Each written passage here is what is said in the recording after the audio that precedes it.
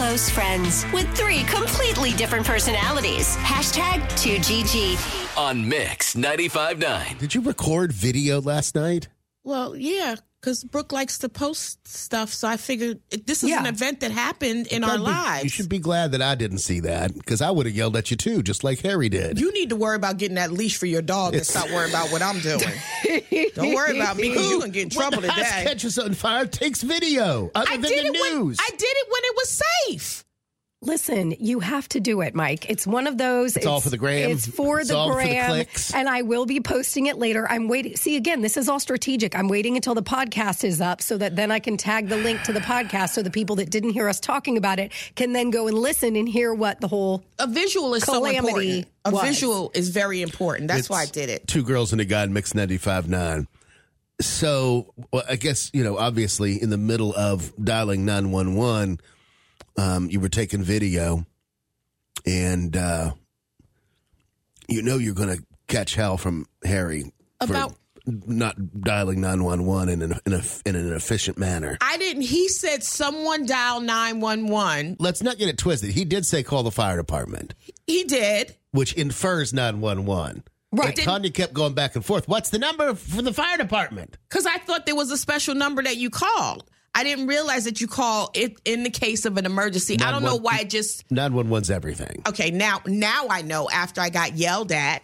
But he just said someone called 911, and I don't know why I was waiting for someone else to call. I was having an out-of-body experience. I was so nervous, didn't know what to do.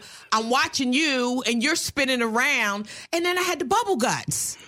I had to, it was bad. It was a lot going on at one time. Exactly. And then when the dispatcher gets on the phone, she's asking me all these questions. Is anybody hurt? Are you outside of the house? She's asking me all these questions. So I was nervous because I didn't know that they go through a magnitude of questions that they would ask. Mm-hmm. So this was my first time. Next time I'll do better, but hopefully there won't ever be a next time.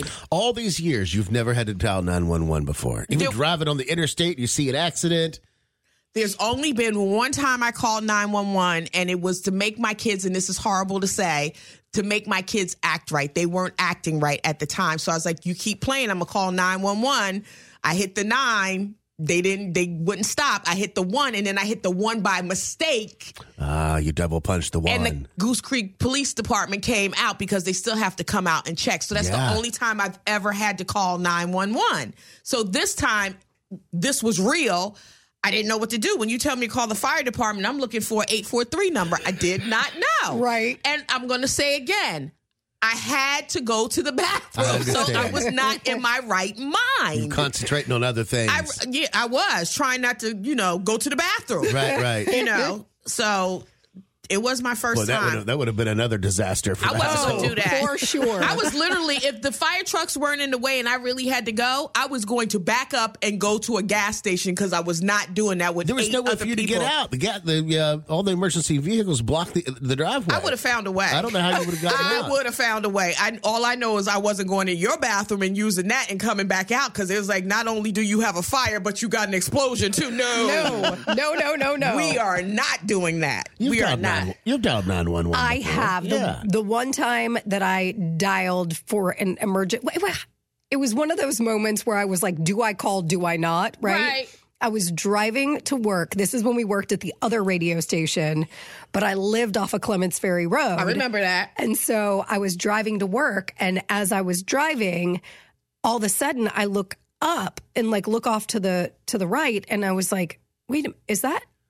I think that is because he was in the distance. There was somebody that was running in the distance. Mm-hmm. And I was like, okay, it's, 5 o'clock in the morning.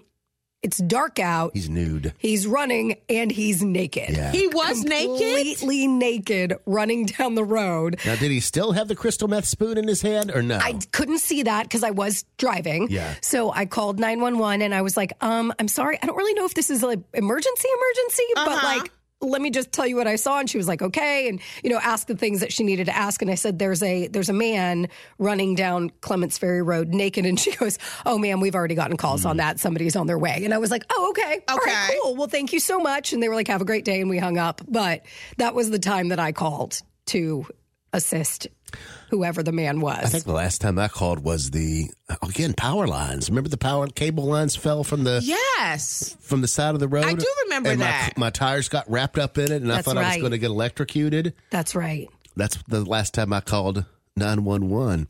I got power lines issues, don't I? I was going to say, because she also asked, are there a lot of trees in front of your house?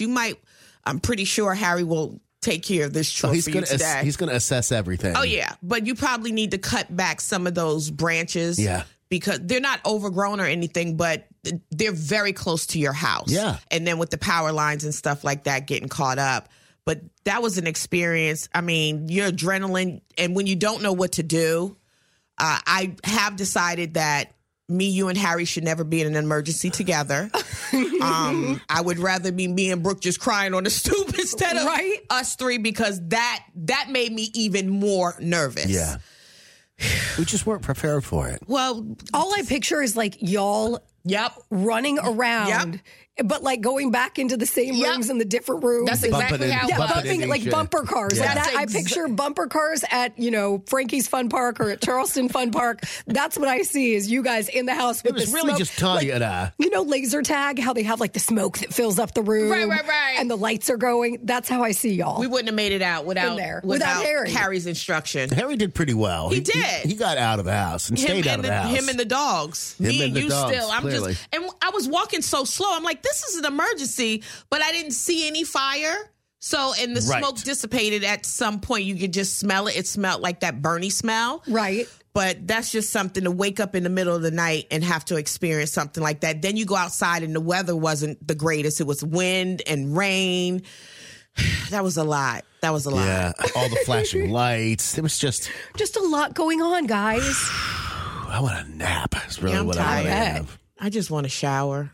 That's all I want. They get that shower in there. More than welcome to it. Wait, do I need to get my guest rooms ready for y'all? Are all three of you moving in? Oh my God, how great would that be? Let me tell Jim.